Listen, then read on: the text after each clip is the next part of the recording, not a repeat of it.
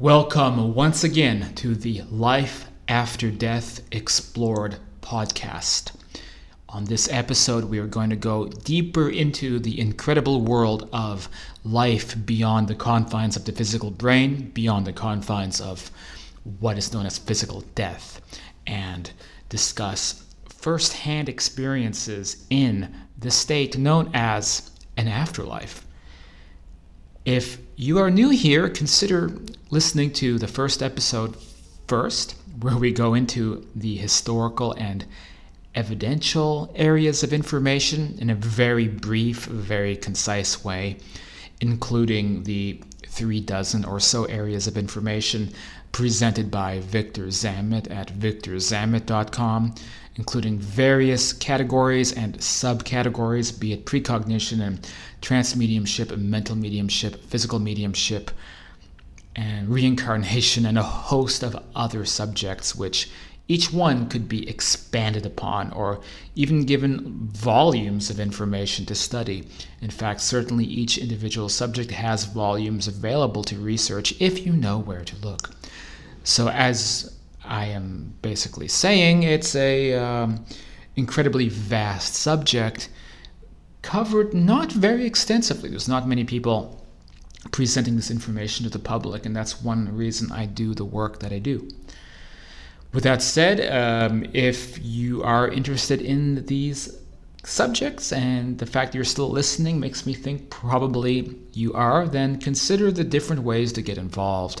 This is a new podcast, but the YouTube channel Afterlife Topics and Metaphysics has much more content that you can check out.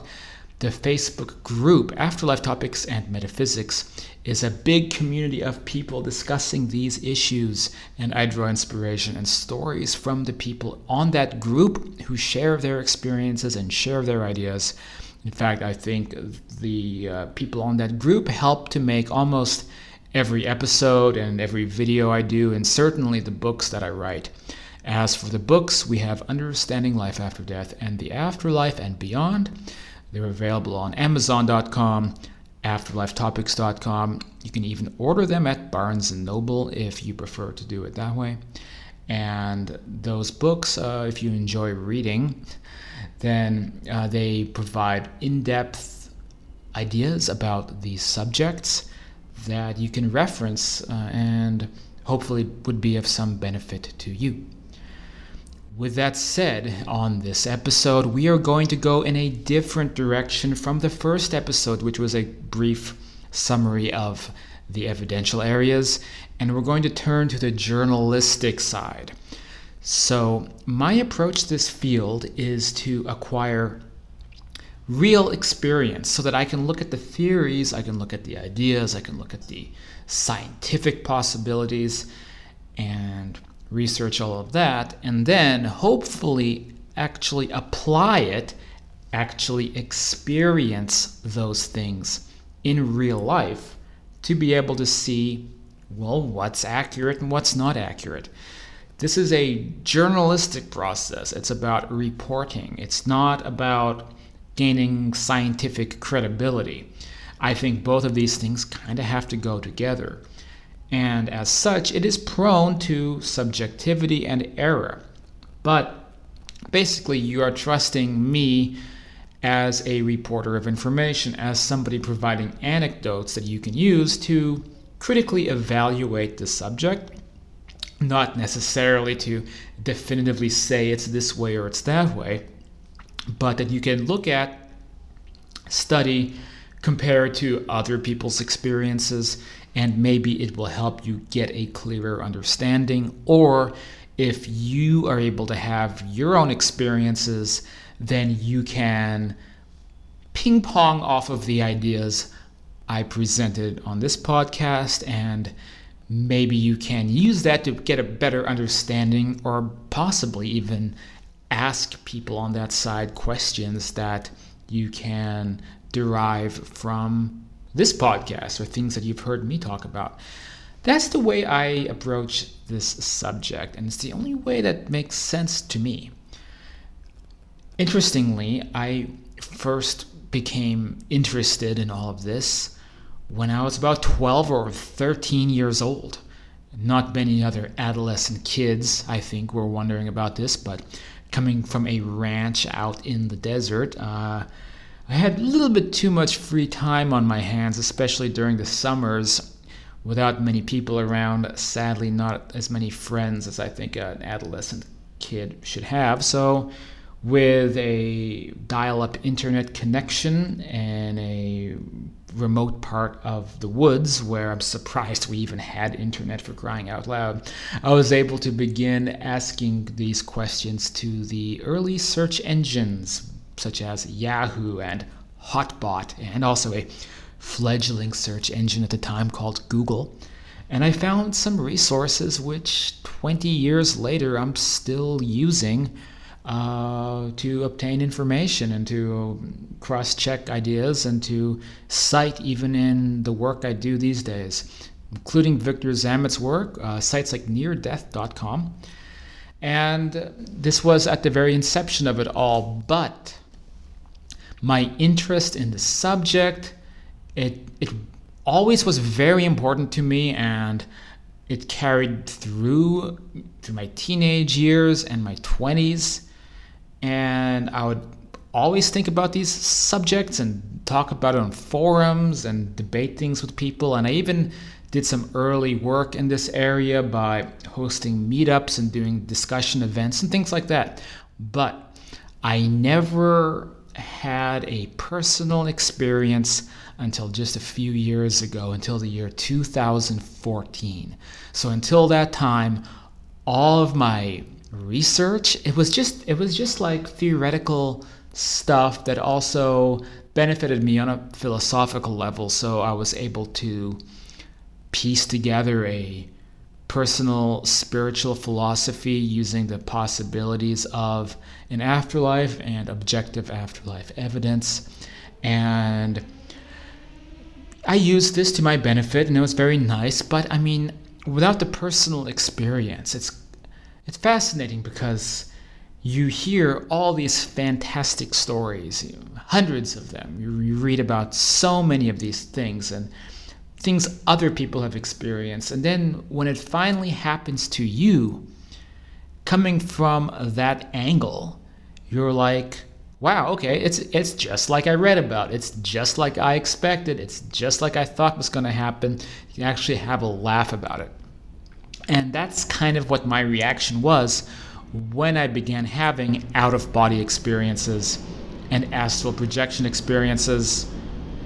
By the way, if you just heard like a giant 747 airplane go over, I don't have the benefit of having a sound booth, and I'm in Malaysia recording this in a little apartment, and for some reason, I think the airport is kind of close by, and so I get these giant airplanes coming over and crashing through whatever I'm doing. But anyway, 747s aside, what I was saying was, you get this perspective of, about all of these concepts, and then you get to experience it firsthand and just have a laugh that this is exactly like I thought it was going to be. And the out-of-body experiences are a unique way of having your own supernatural experiences, which have varying levels of depth. So some people, they only once have like a sensation. The famous afterlife skeptic Susan Blackmore in the 1980s had a single potential out-of-body experience involving, I believe, large amounts of cannabis. And this painted a perspective for the rest of her life. It changed her career, changed the trajectory of many of the subjects that she talks about, all seemingly about trying to make sense of and ultimately prove to herself that that one experience she had was not real. And it was basically part of her brain just cooking up ideas and cooking up hallucinations. And that was just one experience, and it had that profound effect, and in my opinion led her on a path of complete ignorance as she tried to grapple with how that couldn't be real because it went against her materialistic academic scientific training. And I have a laugh about her story because that was one experience.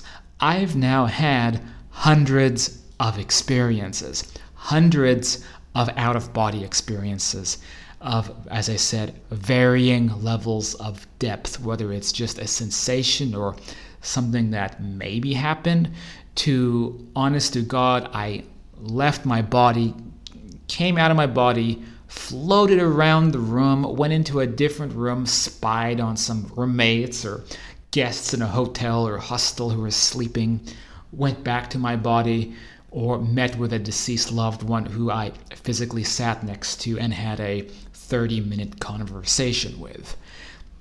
So again, varying levels of depth, but even today, about once a week, I will have an experience somewhere on that scale of depth. In fact, just this afternoon, I took a nap and had a brief experience where I met this kind of middle-aged woman who stopped me and wanted to say hi and shake my hand. I don't know where I was. I don't know what was happening. And so I looked her in the eyes, I shook her hand, I felt her hand, and then my friend was knocking on the door, woke me up, and as soon as I woke up, I could still feel the handshake on my right hand. Like I still felt a sensation on my hand, like the information had just transferred into my brain and was still lingering around. And I don't even know what that was. I don't know who that lady was, but it was something that lasted like maybe 20 seconds total.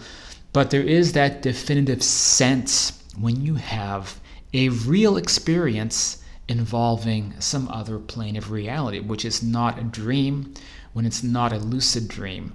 And one of the biggest factors to verify that you're having a multidimensional experience is when the people you meet, the characters you meet, are definitively real people. When you're dreaming, you meet projections of your subconscious mind. When you're having a para or multidimensional experience, you're meeting people that you would think of as real, normal people in this world with sovereign identities and their own level of information and understanding, which is not going to be part of your own mind. And the best, I think, kind of golden standard of proof is when you can meet and talk to somebody who can provide you with information that you don't have access to normally, just like we do in real life. An example might be, can you teach me something in Japanese? And they say, okay, yokoso means welcome. And then you wake up, you think yokoso means welcome. You scramble for a dictionary, you look it up, and then there it is. And you find out, like, I would have never known this, but I just met somebody while I was asleep who provided me objective, detailed information. I have done this on numerous occasions during my experiences. However, the reliability of obtaining objective information very much depends on how lucid your consciousness state is. If your level of lucid awareness drops too low, then it's like you begin falling backward into a subconscious dream state again. When your lucid ability increases and hopefully reaches the level of normal waking clarity, or perhaps higher than that, suddenly it's like you're able to connect with people in a space that is objective. It's not within your mind anymore. Because when it's just in your mind, you're having often dream experiences. When it's happening objectively, then you're in a world that's being shared with other people. And it's very important to be able to distinguish between these types of states, because you can have dreams that are very meaningful and you meet what seems like very real people, but if you don't have that lucid awareness and you're not able to consciously separate yourself from being in a dream environment, then there's a chance that you're not going to have any objective interactions. There's a chance that none of it may even be real. But when you gain a high level of lucid awareness, suddenly you can cut through all of that. And it's literally seems like the picture on an old analog television becoming clear, or the static on a radio suddenly crystallizing, and then you can get the complete unhindered image and all of the dream imagery. And let's face it, dreams can be nonsense. Maybe you're dreaming you're hanging out with Mario and Luigi and you're fighting Bowser, or maybe you're with Mario and Luigi and you're on a adventure and you're on a boat in the Caribbean. Like a bunch of nonsense. Dreams can be weird like that. When you have the astral experience, all the weirdness, it's like it melts away. All the symbolism, all the metaphors, all the stuff that your higher self is cooking up in a what seems like sometimes a drug-induced stupor. All that melts away, and then you look around and you realize that underneath all of that was a real place that was hiding all along. Like maybe your brain was interpreting a couple of Italian brothers, and you thought, well, what are two Italian brothers I know of? Who are two Italian brothers that I can wrap my based upon my physical memories in my physical brain, that I can wrap around? Like what is the closest point of reference? Then your brain creates Mario and Luigi from the video game series, or from the whatever it is, pop culture basically. I think everybody knows who Mario and Luigi is, but that's just a silly example. I'm not saying that that's something that's literally happened, but it's like your brain will interpret whatever it is based upon what's already inside of your brain, and you won't be able to obtain objective information. So you have to, in some ways, be truly out of your body and be operating independently of your physical body to guarantee you're not in a dream state. And this is when you begin having multidimensional experiences. I believe many people who are lucid dreamers are actually astral projection experiencers going to objective, literal other dimensions, but they just haven't taken the steps to prove that these are real objective spaces. And also, on the same note, some people who have astral projection experiences are really lucid dreamers, and they may not be having objective experiences. And this is especially true in instances when somebody claims to be having astral projection experiences, and it just seems very outlandish. Something that doesn't add up to the rest of the information, or something that gets very weird or a bit nonsensical.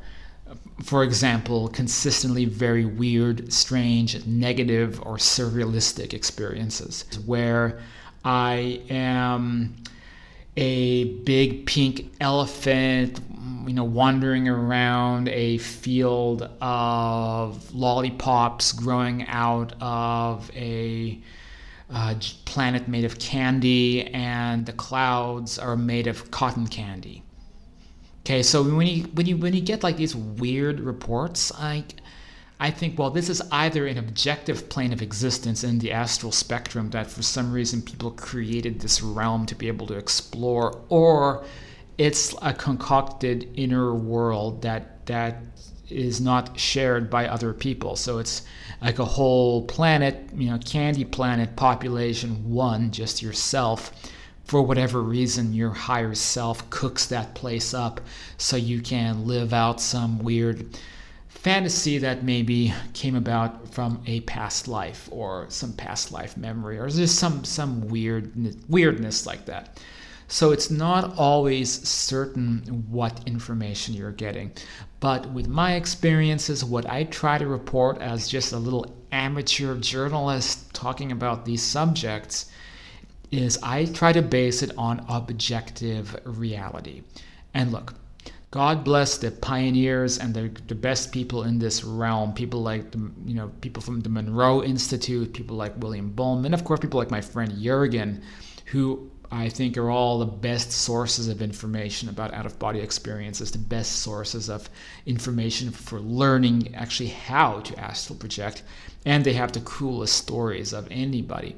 And they all really are, the best people in this field. And of course, Robert Monroe has passed away, but I'm referring to Bullman and Jurgen and others, other veterans in this area.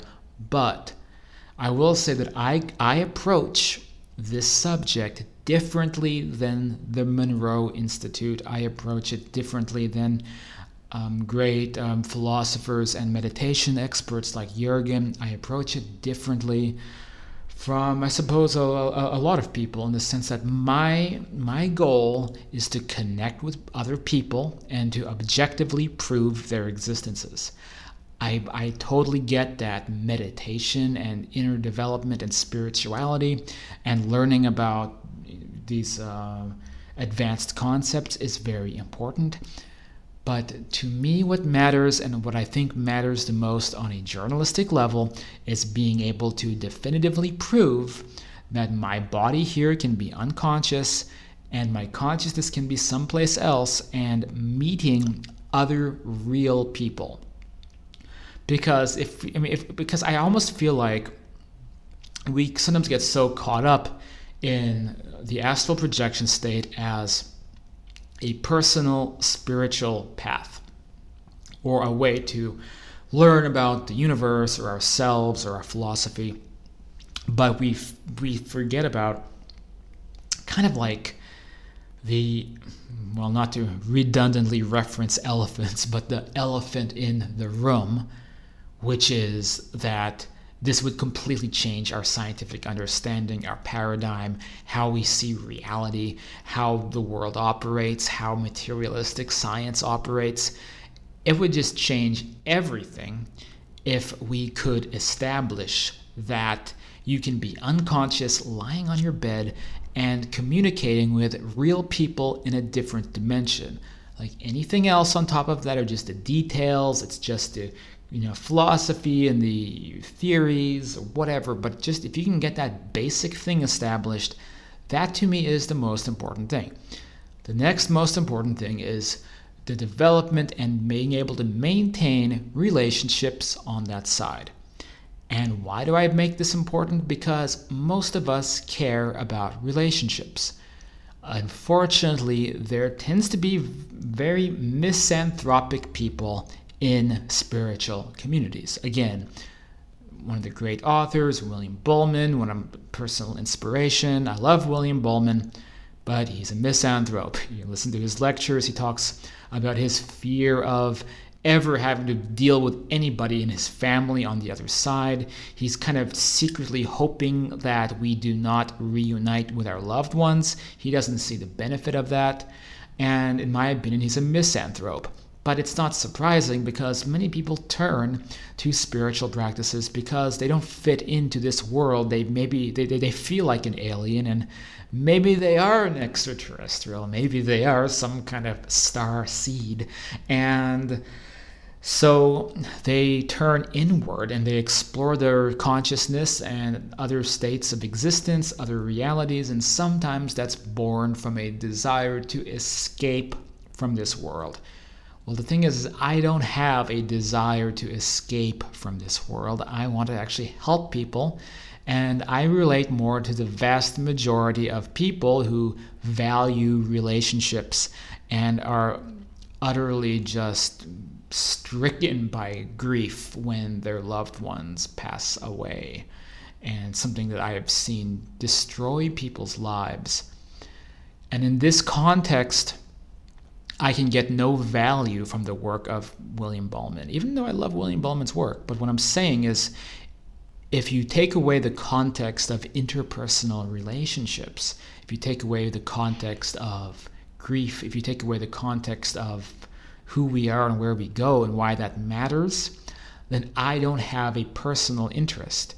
Because here in this world, you can meet spirit beings by just walking out the door, and you'll see them all over the place walking around in human vessels, And they're unique and crazy and amazing if you can learn to get along with them and develop relationships with them.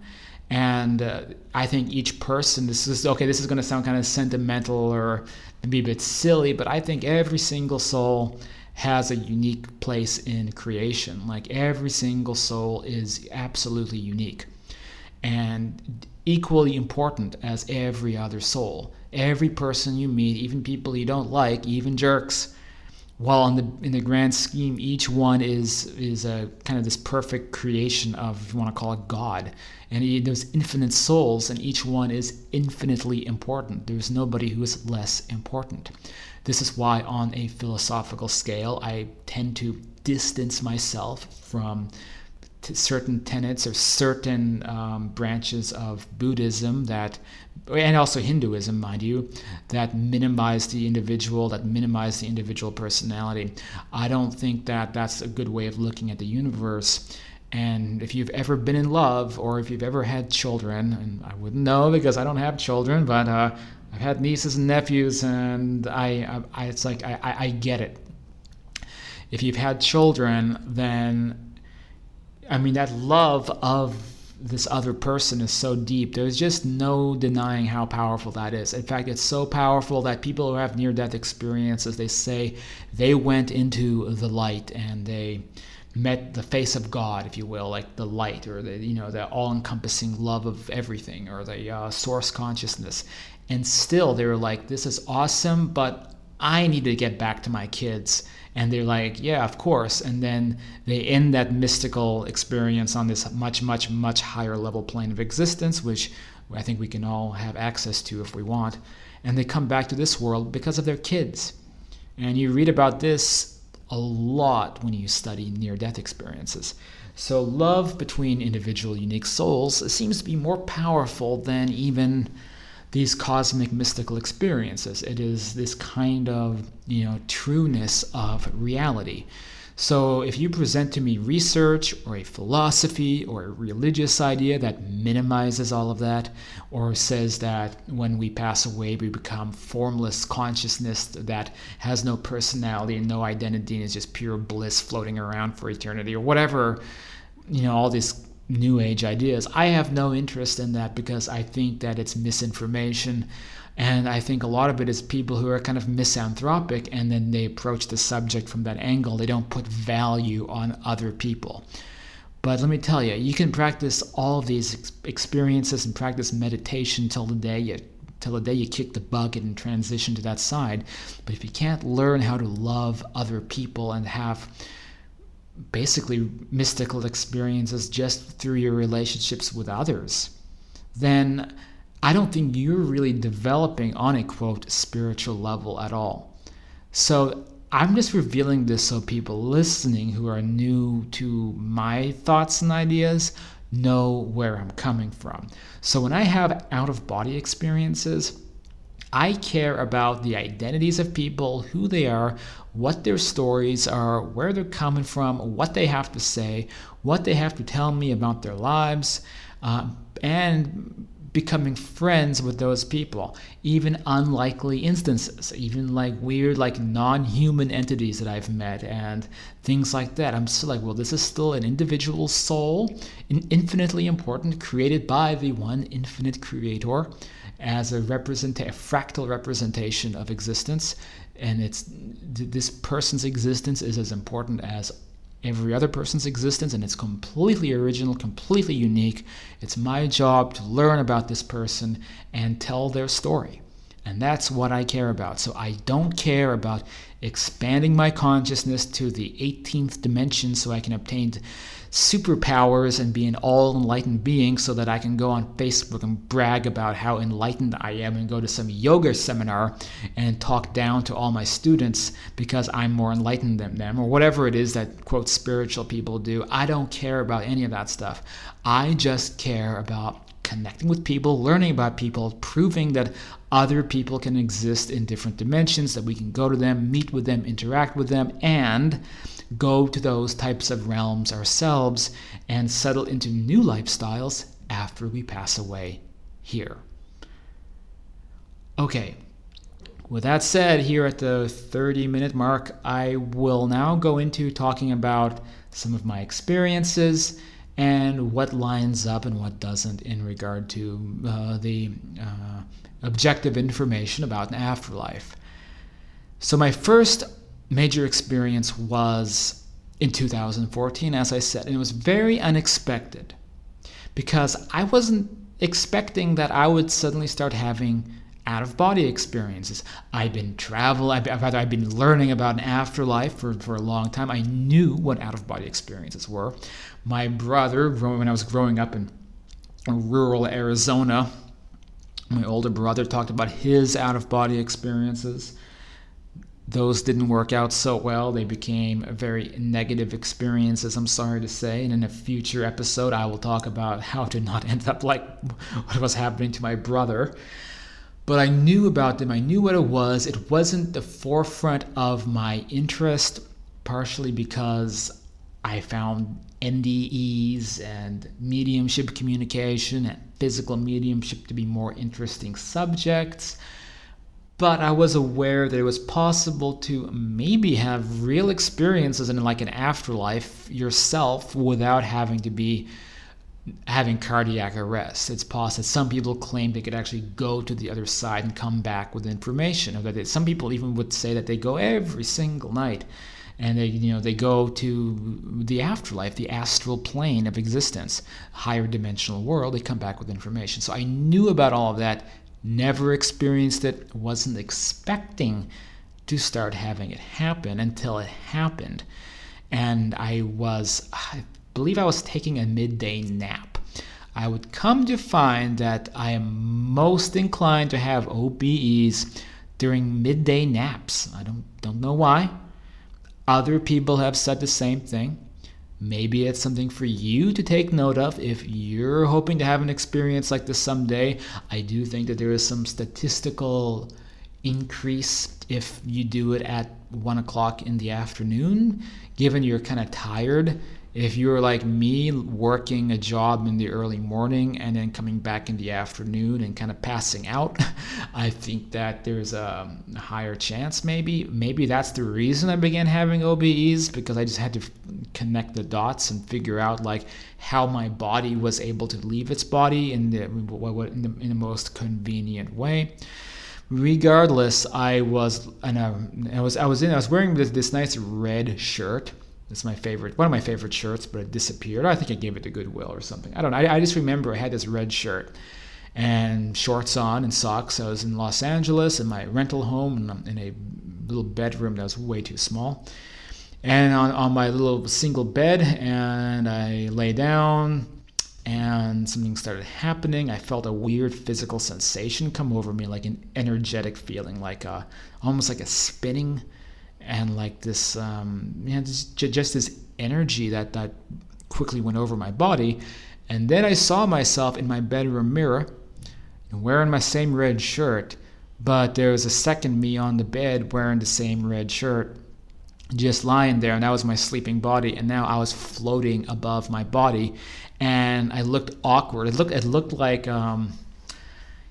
I was trying to keep balance because I had my arms out. It's like, woo, where am I? I can't believe it. Why am I floating around? What's happening? Like, that's what I was thinking. That's what I was feeling. And then something was pushing me up, and I went above the mirror where I was floating in the room. And then suddenly I was in the attic of the house. And so it's a house I was renting. The landlady lived upstairs, so I think I must have gone through her bedroom. And then I was in the attic, which I had never really been in the attic in that house. I have no reason to. But I later went into the attic. I was like, okay, this is the attic I was in. I never even went up here before. I don't even think I knew there was an attic. You have to, one of those old-fashioned ones, you have to pull like the trap door down from the ceiling, and then there was a ladder. Anyway, so I'm in the attic and it's pitch black. I'm like, okay, where am I? I'm still in the house. And then I float up higher and I see the house. And something is doing this. It wasn't me controlling this. Like someone was pulling me along. And then I went up again, but now suddenly I was not floating anymore. I was now solid as a rock, and I was in a big, not grassy field, but like a thicket. So there was just thick bushes everywhere. I was just in the middle of somewhere in nature. And I realized I just went out of my body, and I am now in the astral plane. And then the astral plane is also what we call the afterlife dimension, the place I've been studying for freaking, last 15 years. And now I'm really there, and this is great. And so I turn around, and then there was a big temple. This is where I was dropped off. So it was like this big white and marble temple in this kind of thicket area. Kind of looked Greek, I suppose. And I did see people walking around in white robes and that kind of cliche stuff. And I'm like, well, there's your cliche afterlife with the temples and people in robes. And I'm like, I don't know what's going on. I don't know how long this is going to last. I'm just going to start walking. And so I just started walking. And I was going through the thicket, and I thought to myself, I can't. This is what was on my mind, because it's funny because I don't think I've shared this experience in my book and on the YouTube channel, but I don't think I've ever mentioned this part. I remember going through the thicket and crunching through the branches and thinking, I can't believe I'm getting poked by wooden branches that are affecting my skin, poking into me, and I'm in some other dimension. Like, the afterlife is not supposed to be this physical. The afterlife is supposed to be like we're floating around in energy bodies, and it's all love and light and non-physical, because this is something all these new age authors kept pushing all the time, that the afterlife is a non-physical place, or it's a mental place, or it's a construction of your mind. How can I be getting poked in the abdomen by all these plants because I went off path? And then here I am having the experience. I'm thinking to myself, well, I'm having this whole intellectual debate with myself while I'm out of body and I'm in this astral state. I'm thinking, well, but I remember reading Leslie Flint communicators saying that their world is just as real and just as physical as this one, and it's one of the biggest shocks to the system when people get to that side, because they pass away here and then they wake up there and they don't think that they've died, because they had an idea in their mind that, oh, well, I'm in heaven now, so it needs to be like I'm floating around, and then there's Jesus and the saints and all this kind of thing. They don't think about it as like mountains and plants and nature and dirt and grass and houses. But that's what the fourth dimensional astral world is like, according to the Flint communicators. And then when you go into old channeled information, like the Anthony Borgia books of the Monsieur Hugh Benson, the Catholic priest, I guess, or parishioner. I don't remember his title exactly. Maybe he was a cardinal. But regardless, he was a very high on the hog member of the Catholic Church. Wrote a lot of books about the afterlife in this world, in a very super religious-y context. Passes away, allegedly is channeled by the medium Borgia, begins writing books about the afterlife, and again, the same description: real, solid, physical place, not imagined, not this non-physical creation where you're just floating around as this orb of light or whatever. So a legit place. And so I'm actually debating all this while I'm getting poked in the rib cage by these plants. And I think also, man, do I have freaking organs in this body? Could someone come and cut me open and then take out, find my kidneys or something and what effect would that have? I'm having these philosophical questions while I'm going through this thicket, and also wondering, how long is this going to last? Because part of me can actually still feel my body laying on the bed. And there goes another 747 airplane, if you can hear that in the background. But anyway, part of me can still feel myself laying on my bed in LA. Like, the little piece of me, I almost felt like I could reactivate myself and shoot back into my body. I kind of felt like I was in control. but it was still just as real and lucid as being awake in this world. So it's like that, almost like being in two places at once. Later on, I would find this to be a fairly common phenomenon and not at all unusual, because you're not dead. You still have a body that's just sleeping, and you can be conscious of both things at the same time. That's normal. So anyway, but nonetheless, I'm still going through the thicket, and then I get out from the thicket. I find a road, and I think, well, I'm on a road. I'm going to go this direction.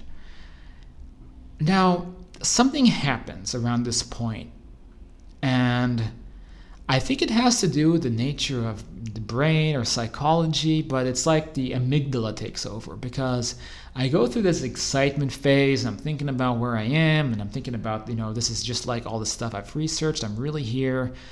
And then I start tripping out. I start having like this panic attack, because I'm like, I think in retrospect, it's because the part of me that was still very skeptical about it all was having a wake-up call.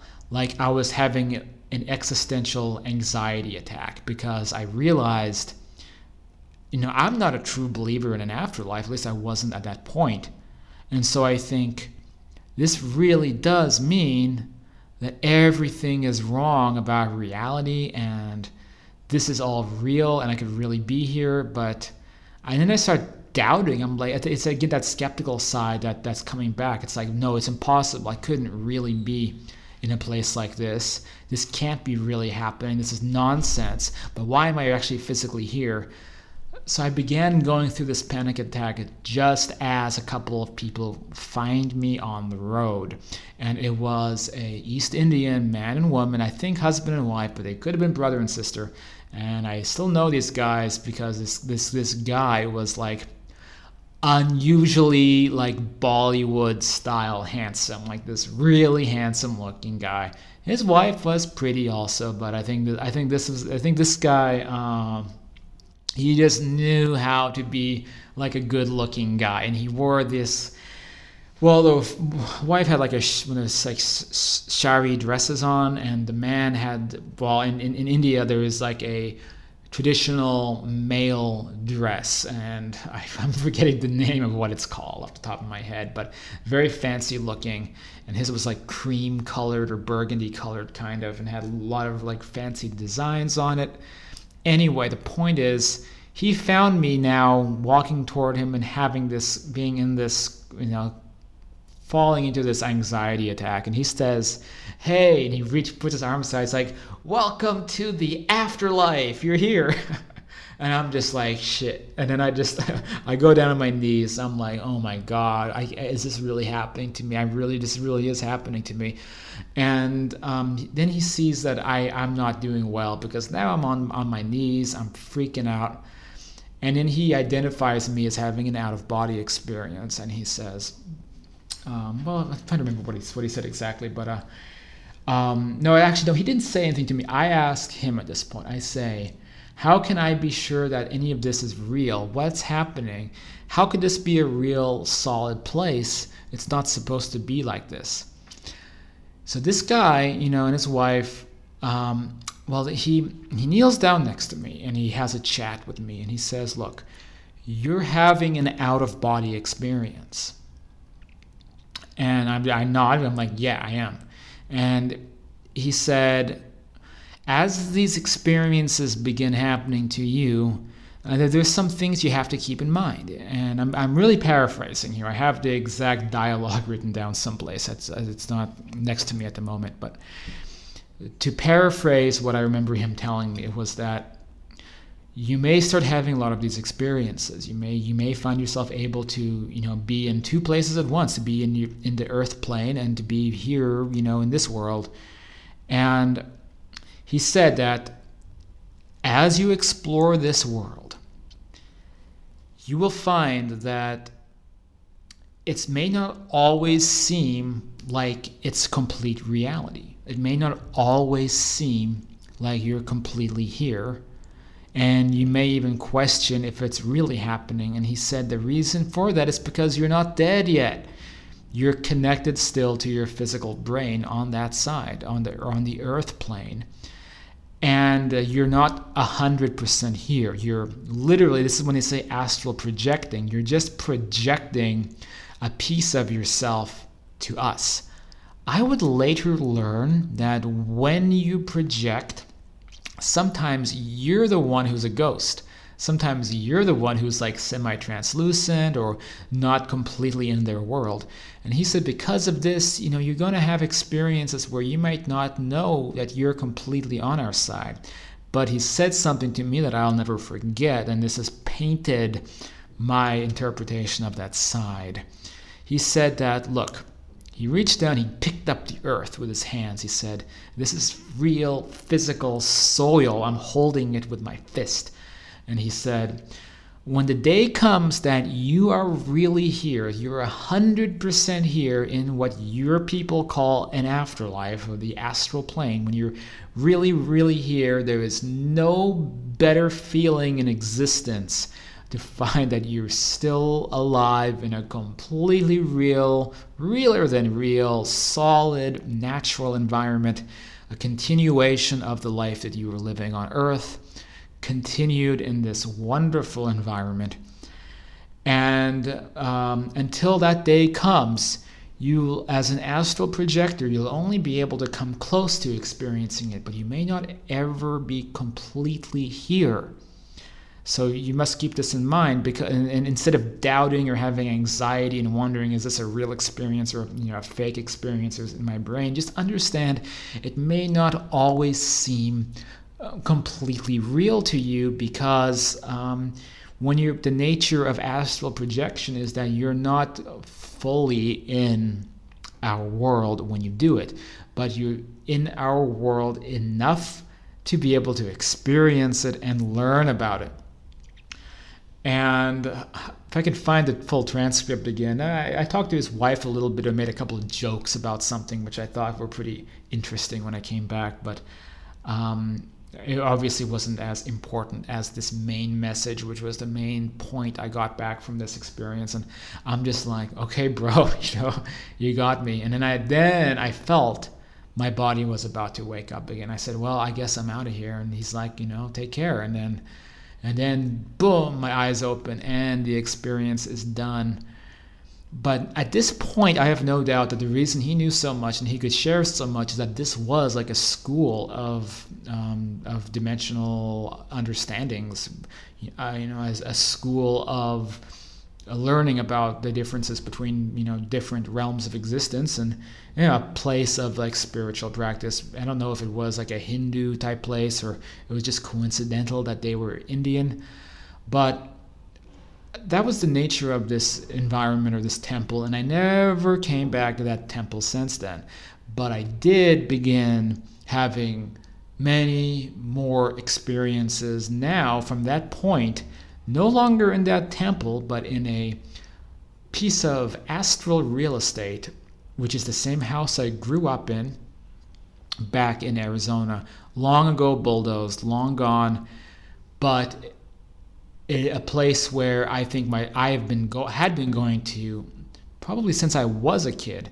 At some point, and this is something you learn later on doing this, and also you can go into spiritist literature, it talks about this, that basically our houses, the things we care about, kind of replicate themselves onto the astral plane in a real patch of, I call it astral real estate. So I don't know who facilitates it or how it happens. Maybe we do on the other side. Maybe our guides help us. I don't know how, but they will help take a house we have here, something we like or enjoy here, to the corresponding physicality location on the astral earth, and then kind of copy and paste it all over. And that becomes a place that you just end up going to as a default location. Now, years since that time, it's still the default location I end up if I have a proper astral projection experience. And it's also the default location that members of my family go to, whether it's my living brother, who I sometimes see when he's sleeping here, he projects into this place, but also all the members of my family who suddenly passed away not long after I had this experience. First, my mom passed away, then one of my brothers, and then my father passed away. And by the time my mother passed away first, I'd already had countless out of body experiences and a lot of crazy things happening, which I would have to get into a different time.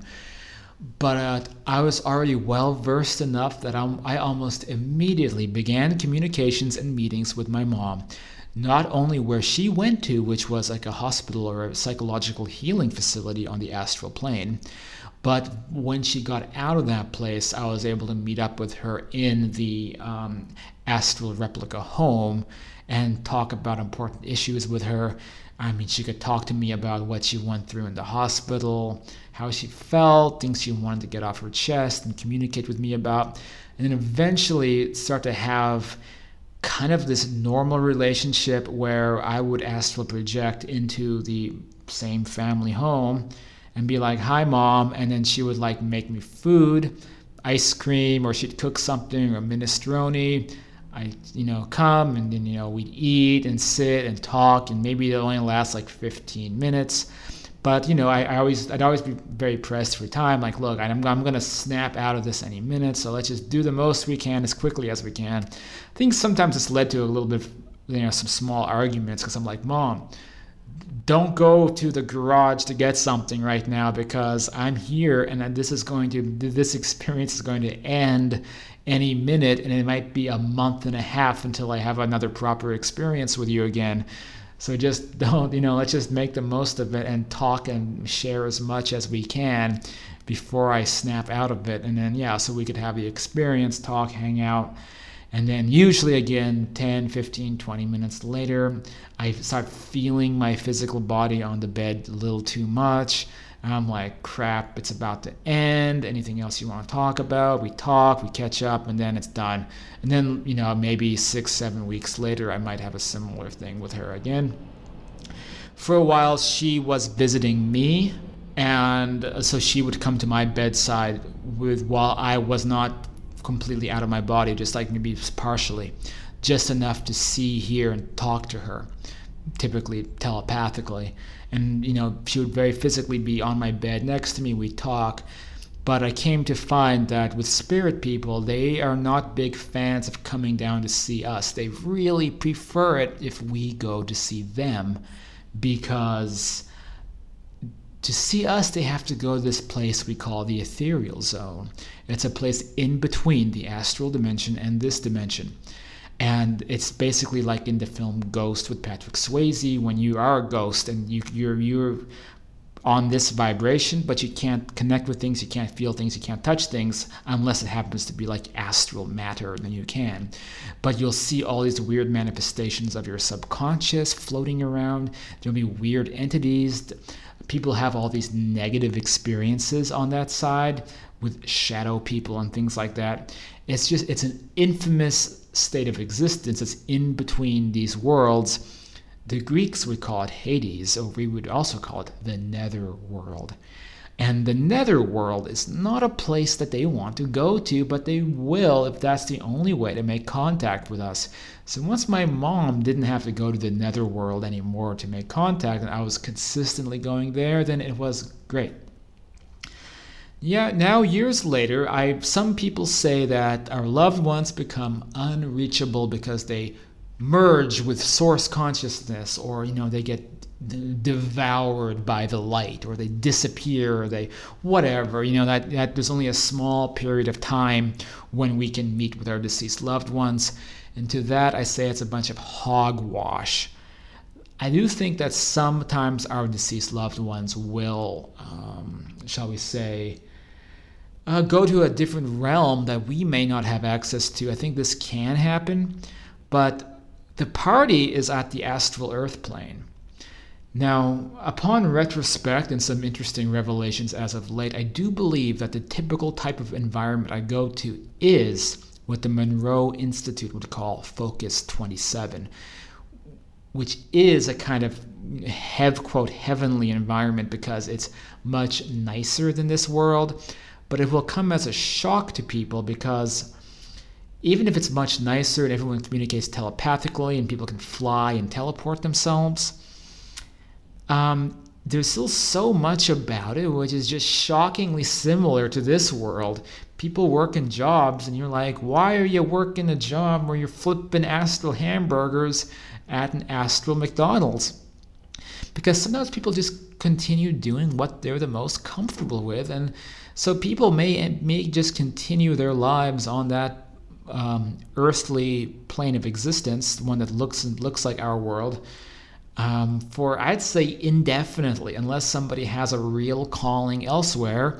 And I think you especially see this with so-called star seeds, people who are incarnations of, say, extraterrestrial races. Like, they may go to some different planet, some different plane of existence, and yeah, they may disappear, or at least not be immediately reachable. But I think most of the time, your deceased loved ones are in this astral state that I first experienced at that temple with the Indian couple, later experienced many times at the astral replica home, and many other places and environments and realms over the years as I've documented elsewhere. And that is the fundamentals, because that same astral condition is the same one described by spirits, same one described by mediums, same one described by spirit people all over the place, dating back through spiritualist literature. Same place. When you're there, it's pretty darn normal. You have technology, TVs and internet and food in the fridge, and you get all these special perks that come with like this fourth, possibly fifth dimensional existence, being able to teleport around and communicate telepathically. And my mom says she can even be in like 4 or 5 places at once. Like, she can replicate her consciousness, all this crazy stuff that we cannot do. But if you put all that stuff aside, it's still a normal freaking planet with, frankly, and this is be a big shocker, there's a lot of weird stuff I've discovered having these experiences, but some of the weirder ones have been from turning on the television, seeing nightly news programs, a TV host talking about something happening in China, but not our China, astral China. Finding out that figures from history from 1,000 years ago are like living and active on that side. Imagine going to Italy and seeing a presentation by Julius Caesar. That's what it's like on the astral earth. So you better believe it's, by comparison, it's unbelievably exciting with so much stuff going on, especially considering the context of everyone who passes away here, at the very least, has access to that level of existence. Even I think people who are like, super advanced, holy, mighty souls who advanced to, level 17 of the spiritual planes of existence, and they are now omniscient, omnipotent. Even that person who advances so far, I still think they can project themselves down to the astral plane. So it is like this huge, just like smorgasbord of different souls and civilization and things happening and all of this, and there's so much of it. And cities and towns on that side, like, often in my experience, they're bigger than the ones here. Astral Tucson, Arizona, forget about it. It's like there's like these huge silver skyscrapers everywhere, and you have cars on the ground, sometimes cars flying in the air, all kind of, it's like a combination. It's like futuristic, but also anachronistic. Sometimes you'll have things out of the 1900s or communities from even further back, mixed with like very futuristic advanced things.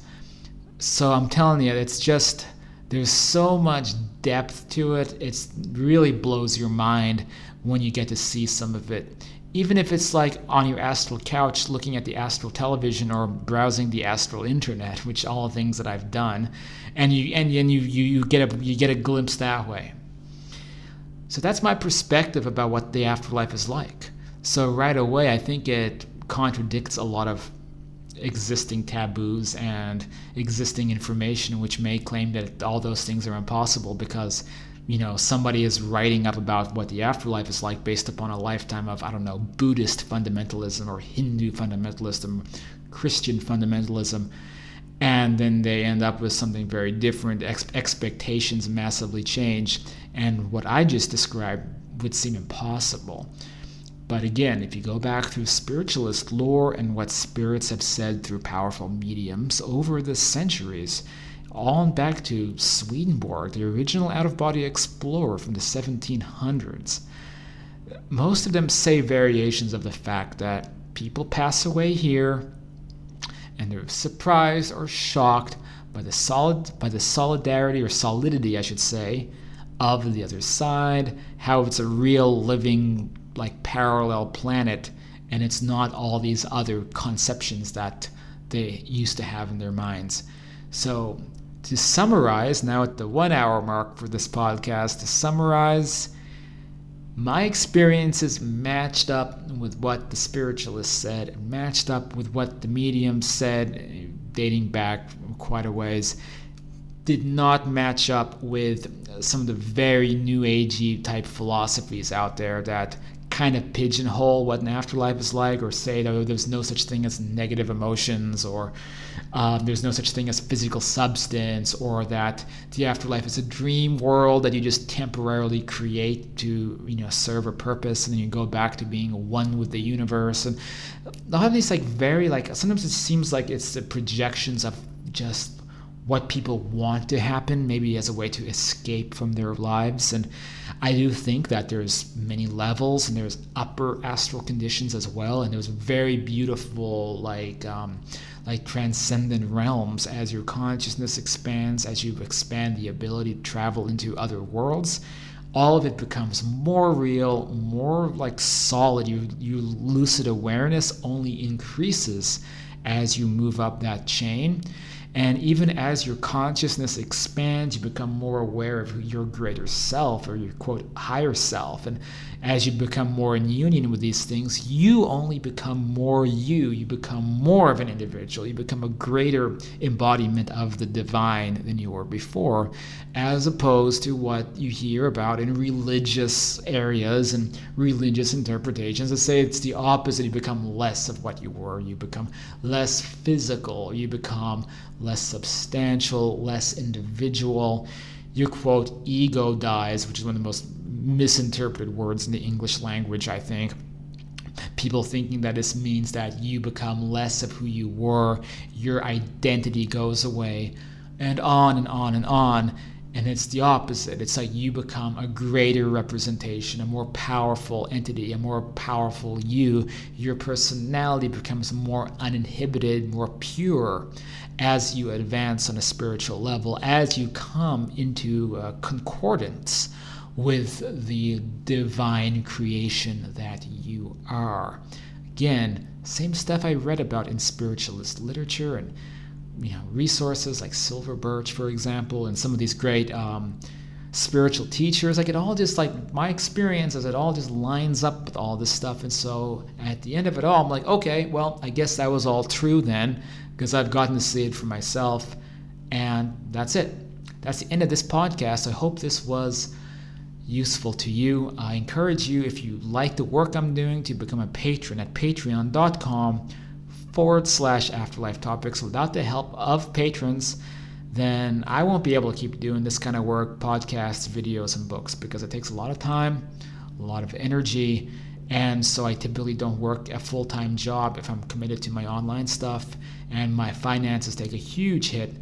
I live out of a backpack, travel Asia, travel the world, but I still need that assistance to be able to keep going with these projects, or else that the show will have to come to an early end as I focus on terrestrial means of supporting myself again. But even if I want to live like a happy little impoverished nomad for the time being and focus on this stuff, it's one of the reasons I left USA about a year ago now, because I wanted to try my best to support myself with this kind of work and my books, and just focus on this and live a very humble life and see if it adds contentment, happiness, which it has. So special thank you for some of you guys out there who have made that possible. couple of the super patrons out there. You guys know who you are. Well, I'll just do a quick shout out, Bentley and Molly. Thank you guys, and others who have contributed a lot in this area to allow me to keep producing content, working on new books, new projects, new videos, and managing the community. So thank you guys for making all that possible, and thank you, listeners, for hearing this podcast tonight. And we will have a third episode coming out in the near future. So if you happen to be listening to this on iTunes or any other podcast avenue, please be sure to subscribe or like it or share it or any of those things to stay in touch and to get the word out and to be on top of new updates as they come along if you find this topic to be interesting or of any significance. That's it for now. I am going to go out into the evening here in Malaysia and Kota Kinabalu, maybe go to the night market, buy like a fish to cook up or something, or maybe hit the dockside and have a beer. I don't know. It's a nice night, as nice as you can get in the thick, humid atmosphere of Southeast Asia. But I'm out of here. Thank you for listening, and I'll see you guys on the next show.